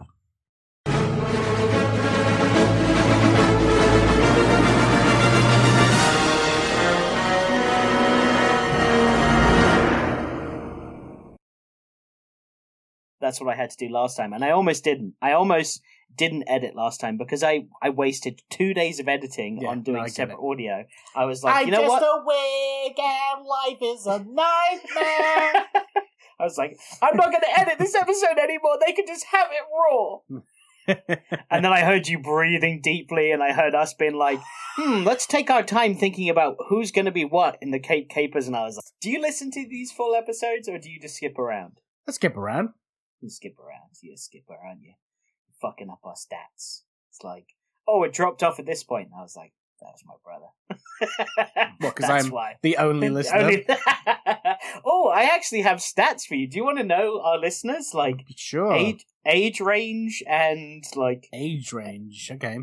Yeah, okay. Well, it's probably 30 plus because of how old the show is. I think so, huh? I'd say our key demographic is 25 to 45-year-olds. Okay, let's have a look at our audience. Okay, so what was your highest guess of age range? It's 25 to 45 is our key audience. That's too broad. You need to condense that down. 25 to 45 is blanketing. All right, 30 to 40 then. 30 to 40 is incorrect. So what is it? Second highest, 30 to 40. The first highest is 24 to 27. These young'uns listening to the podcast, huh? That's what these kids are doing. Yeah, and we got... So that's the older Gen Z generation, then. I guess so, yeah. And then we've got... Oh, that's interesting. So age-wise, there's... In that age range, there are more women than men between 24 and 27. Okay. Which is interesting. Overall, 72% male, 24% female, and 4% non-binary. Right. That's cool. Artists they're also listening to: Queen, Nice. Eminem, Nice. Taylor Swift, Not nice. Fall Out Boy, Fine. and Nirvana. Good choice. And then predominantly 70% of our listeners are in the US, 20% are in the UK, and then there's 10% that are all scattered around the world, like Turkey, Australia, Canada, Trinidad, New Zealand, Mexico, Denmark, Sweden, Austria, Saudi Arabia, Germany, Chile, Brazil, and the Netherlands. What up to all of our listeners, the 10% in all of those as well. Pretty cool stats, right, bud? Really riveting stuff.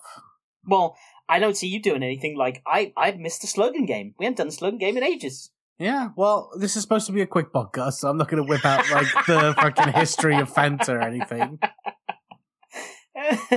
All right, let's get going.